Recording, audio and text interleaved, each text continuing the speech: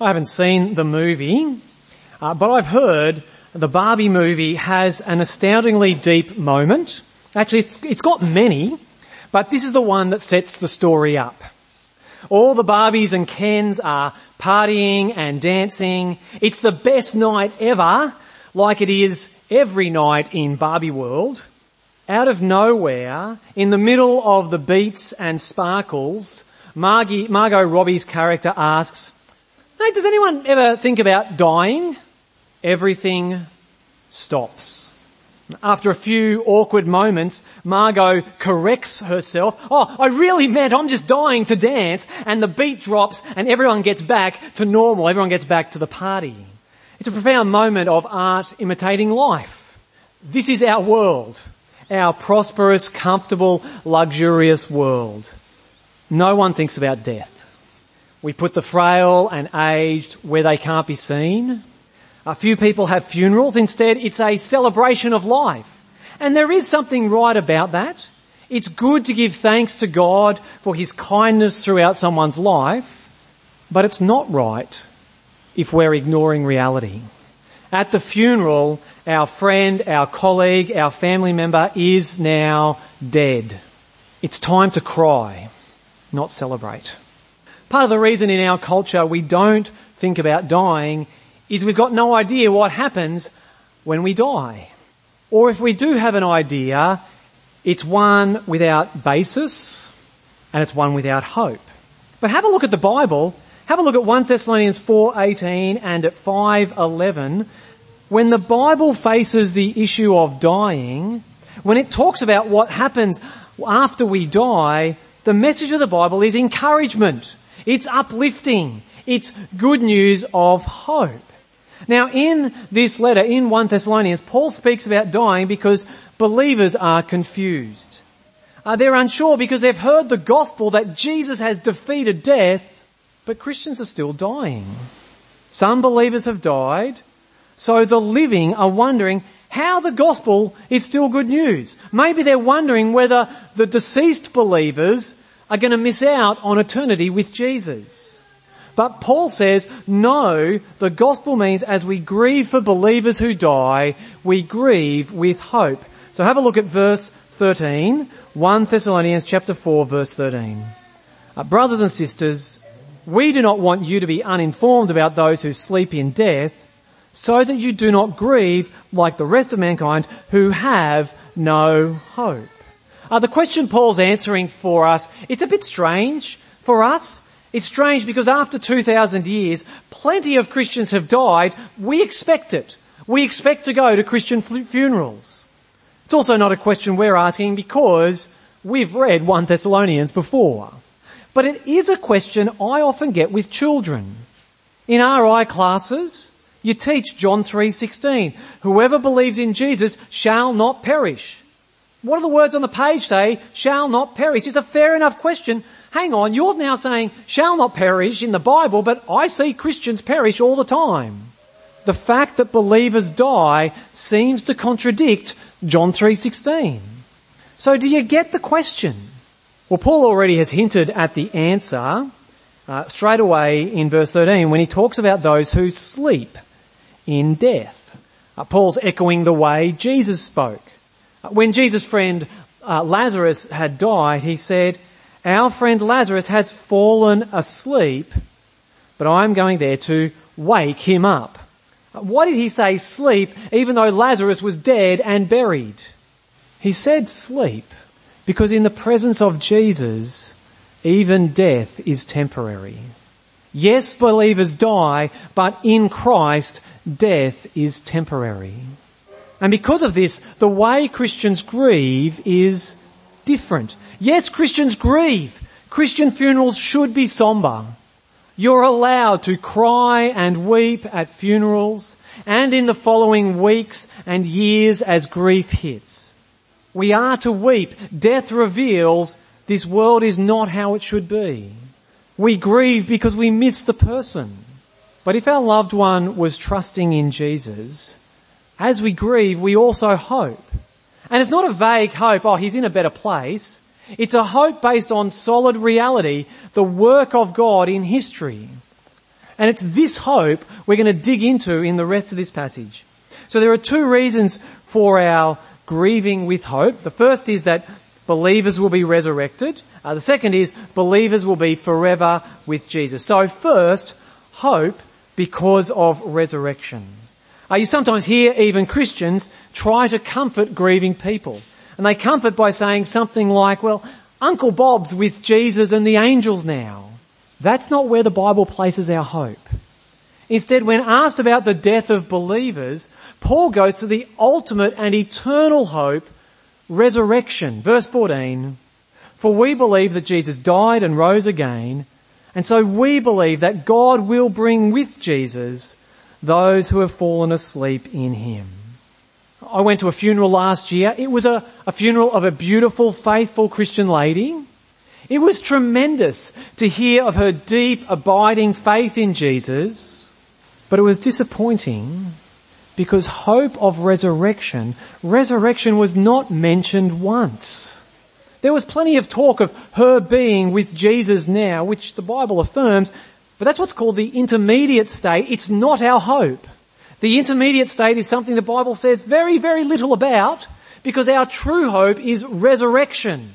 Just as Jesus died and rose again, that is going to be the story for most Christians. We'll hear in a moment there will be one generation of believers who don't pass through death, but for the vast majority of believers, Christ's story is our story. Death and resurrection. And the parallel works on two levels. One, just as Jesus died, believers will die. John 3:16 doesn't mean Christian graveyards are empty, but it means they will be empty. Because two, just as Jesus rose to glorious, physical, embodied resurrection life, that's what every single believer will experience. Lots of religions believe in an afterlife. Mormons believe you'll become the god of your own planet. Hindus and Buddhists believe in reincarnation, life again as another being on this planet. But the gospel promises resurrection. And it's not just an idea, it's not just a belief, it's reality because of Jesus' resurrection. Since Jesus died and rose, his people will die and rise. And this hope of resurrection is being forever, personally and physically in the presence of Jesus. And we find out how this will happen. In the next few verses, Paul describes what's often called the rapture. Verse 15, according to the Lord's word, we tell you that we who are still alive, who are left until the coming of the Lord, will certainly not precede those who have fallen asleep. For the Lord himself will come down from heaven with a loud command, with the voice of the archangel, and with the trumpet call of God. And the dead in Christ will rise first. After that, we who are still alive and are left will be caught up together with them in the clouds to meet the Lord in the air. And so, we will be with the Lord forever. Therefore, encourage one another with these words. The word rapture comes from the Latin translation of these verses. So if you were reading this Bible in Latin, and I'm not going to challenge you, I don't think any of us can do that, but if you were to do that, the words caught up in verse 17 is the Latin word rapture. Now some Christians are quite obsessed with this word. Last year I was sent a sample of a book by Dr. David Jeremiah. I'm actually not familiar with him. I've heard his name mentioned before. He's an American pastor who's got a TV show in Australia.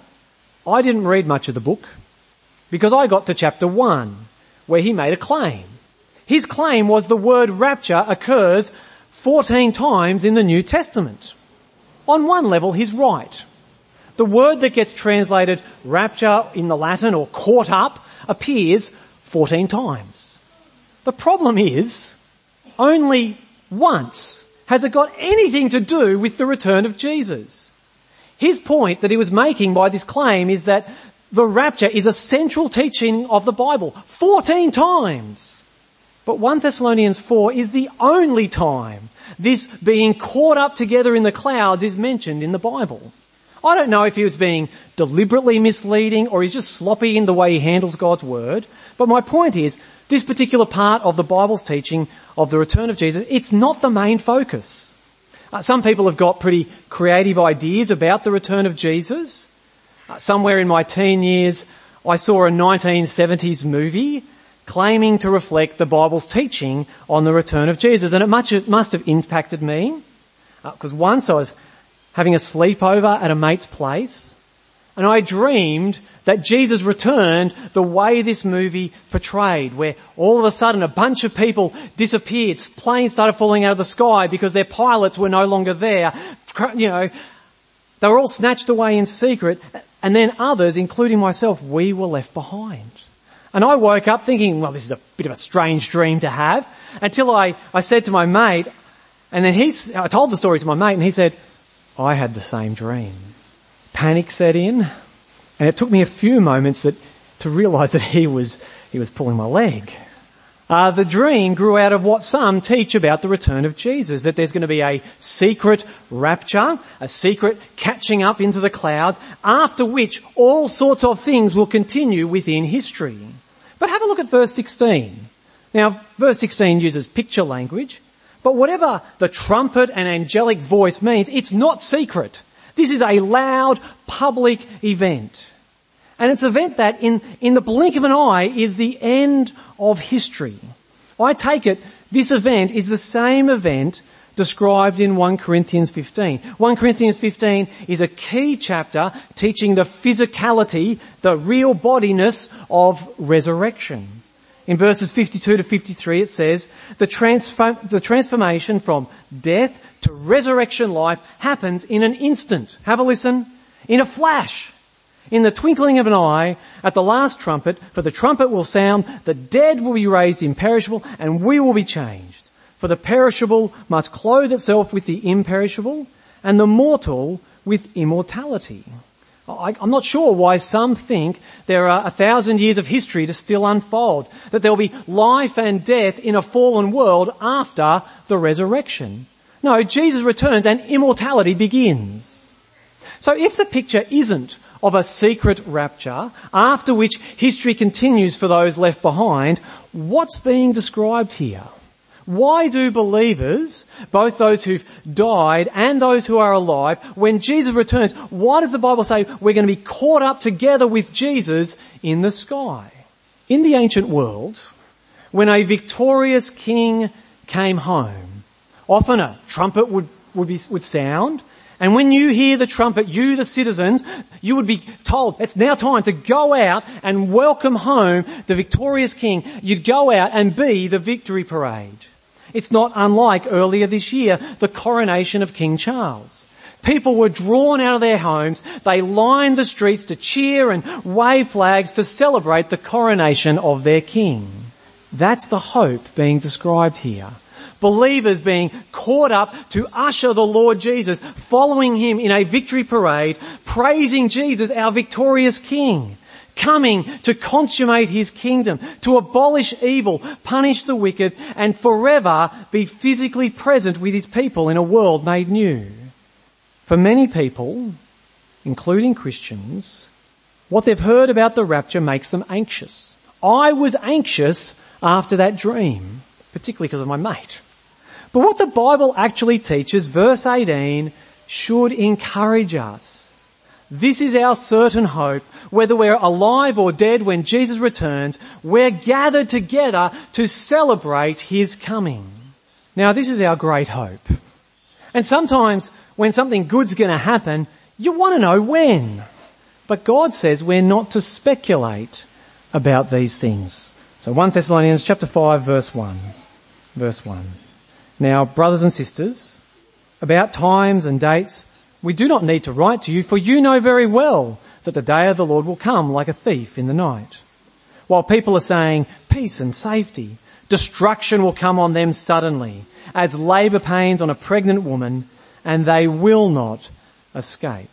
Now, having heard those words from the start of chapter 5, you might be thinking I've been leading you down the garden path. If the return of Jesus is so good, if it should be encouraging for us to know that Jesus will return to make all things new, Why does Paul compare it to a thief and pain? That's because the return of Jesus is a two-sided coin. For believers, it's forever being physically present with Jesus, but for those outside of Christ, destruction will come and they will not escape. That's what the day of the Lord is about. Do you see that phrase in verse 2? The day of the Lord is a common term throughout the Bible. It refers to the day of God's judgment and salvation. When Jesus returns, when our victorious King comes with his people streaming in behind him, he comes to bring salvation for his people and eternal destruction on his enemies. And no one knows when it's going to happen. It'll be like a thief in the night. Thieves don't drop a note in your letterbox. Dear householder, next Tuesday at 10 p.m, masked bandits will be coming to take your TV and jewellery. No, thieves comes when you're not expecting. And it'll be like labour pains. Now, I'm not a lady and so I can't really speak about this, but labour pains are a little bit different to thieves in the night. You might go your whole life without getting robbed, but if you're pregnant, labour will come. The point of labour pains isn't so much being unexpected, though as the due date approaches, you don't know if it's going to be today, tomorrow or next week. The picture is of something inevitable. You don't know precisely when, but it will happen. The return of Jesus is the same. We don't know when, but it's going to happen. Jesus' death, resurrection and ascension guarantees it. And just a little thing to note, have a read again of verse 3, while people are saying peace and safety. Now I don't want to push this too far, but it suggests Jesus will return when we least expect, when things seem to be calm and comfortable in the world. With war in Israel and Palestine, with Russia at war, some Christian teachers are turning up the anxiety dial, and they'll be saying that these things are signs of Jesus' return. But 1 Thessalonians 5:3 suggests times of upheaval are the least likely time of Jesus' return. It's when we're all saying peace and safety, he will come like a thief in the night. And since no one knows the day or the time, God calls us not to speculate or listen to fake end times watchers. No, God calls us to trust in Jesus and live faithfully for him all the time. Verse 4, but you, brothers and sisters, are not in darkness, so that this day should surprise you like a thief. If you're trusting in Jesus, you're not in the dark about his return. This isn't because we've cracked the secret code of the day of the Lord. It's not because we've worked out the signs of the times. No, it's because we live continually in his light. And so when Jesus returns, if you are trusting in him for salvation, if you know you are forgiven of all your sins because Jesus took the penalty on the cross, you're ready to meet him. Living in the light, think about the story, the parable, the picture of the thief in the night. If you're living in the light, if you're trusting in Jesus, it's like you're sitting there comfortably on your couch, all the lights are on, and so when the thief comes through the window, you say, oh, I was wondering when you'd show up. Now, of course, the return of Jesus, being face to face with the resurrected Son of God, is going to be nothing but casual. It's going to be anything but casual, okay? It's going to be awesome in the full meaning of the word. But my point is, if you're trusting in Jesus, living for him in the light, his return won't be a shock, but a welcome event. So how do we live in the light of Jesus' return? Verse 5, you are all children of the light and children of the day. We do not belong to the night or to the darkness. So then let us not be like others who are asleep, but let us be awake and sober. For those who sleep, sleep at night. And those who get drunk at night. But since we belong to the day, let us be sober, putting on faith and love as a breastplate, and the hope of salvation as a helmet. For God did not appoint us to suffer wrath, but to receive salvation through our Lord Jesus Christ. He died for us, so that whether we are awake or asleep, we may live together with him. Therefore encourage one another and build each other up just as in fact you are doing. If we know Jesus is going to return to punish sinners with eternal destruction and save those who belong to him, then Christians are to live like the light of Jesus is already here. We're to be self-controlled. We're to be shaped by faith, hope and love. There's lots of pressure to give up on Jesus. We suffer. We suffer in a world where death strikes. We live in a world where those who don't believe in Jesus, they have no hope and may drag us down. But God has given us armour to withstand the pressure. Faith. Keep trusting Jesus. He died and rose again to guarantee your eternity. Love. Keep loving Jesus. Keep loving your church family. Keep loving neighbours and enemies. Jesus loves you. He loves you enough to die for you, to save you for himself. Hope. Even death can't kill the hope of the gospel, because in Jesus, our eternity, our resurrection eternity is certain. Instead of grieving without hope, instead of being anxious about the end of the world, the day of the Lord, brothers and sisters, we can be encouraged. We have eternal assurance. Assurance of salvation, not because of anything we've done, but because of what Christ has done. No matter whether we live or die, because of Jesus' resurrection, eternal life is a certain bet. We need to hear this biblical encouragement, especially when we're feeling the pain of a broken world, when we're feeling the intense grief of losing a loved one, or the groaning of creation in droughts, bushfires, cyclones or floods, or when we see the deep evil of sin as missiles and rockets are fired, drones are unleashed in order to kill and destroy, as people are murdered by people they trusted in our own nation. In this world there'll be trouble and pressure. In Jesus there is encouragement and hope. Unlike Barbie, it's good for us to think about dying because it gives us hope, resurrection hope. In Christ, we're enabled to live in the light of that hope. As we finish, I want you to answer this question for yourself. If you were to die today, what would happen? If your answer is, I think I'll go to heaven, I think I've been good enough, that's not an answer from the gospel. The gospel gives us assurance. Jesus died and rose again to give believers firm and certain hope. If you are trusting in Jesus for your salvation, if Christ died and rose again for you, you can be certain when you die, you'll be forever with Jesus. Let's pray. Father God, there are many things that give us anxiety, that cause us to worry. Please give us encouragement in the certain hope of Jesus' return and the resurrection of his people. Help us to look forward to the day when we will be caught up with Jesus and then continue to live forever with him in a world made new.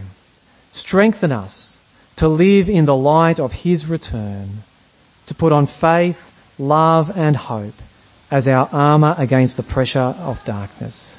For the sake of Jesus we ask. Amen.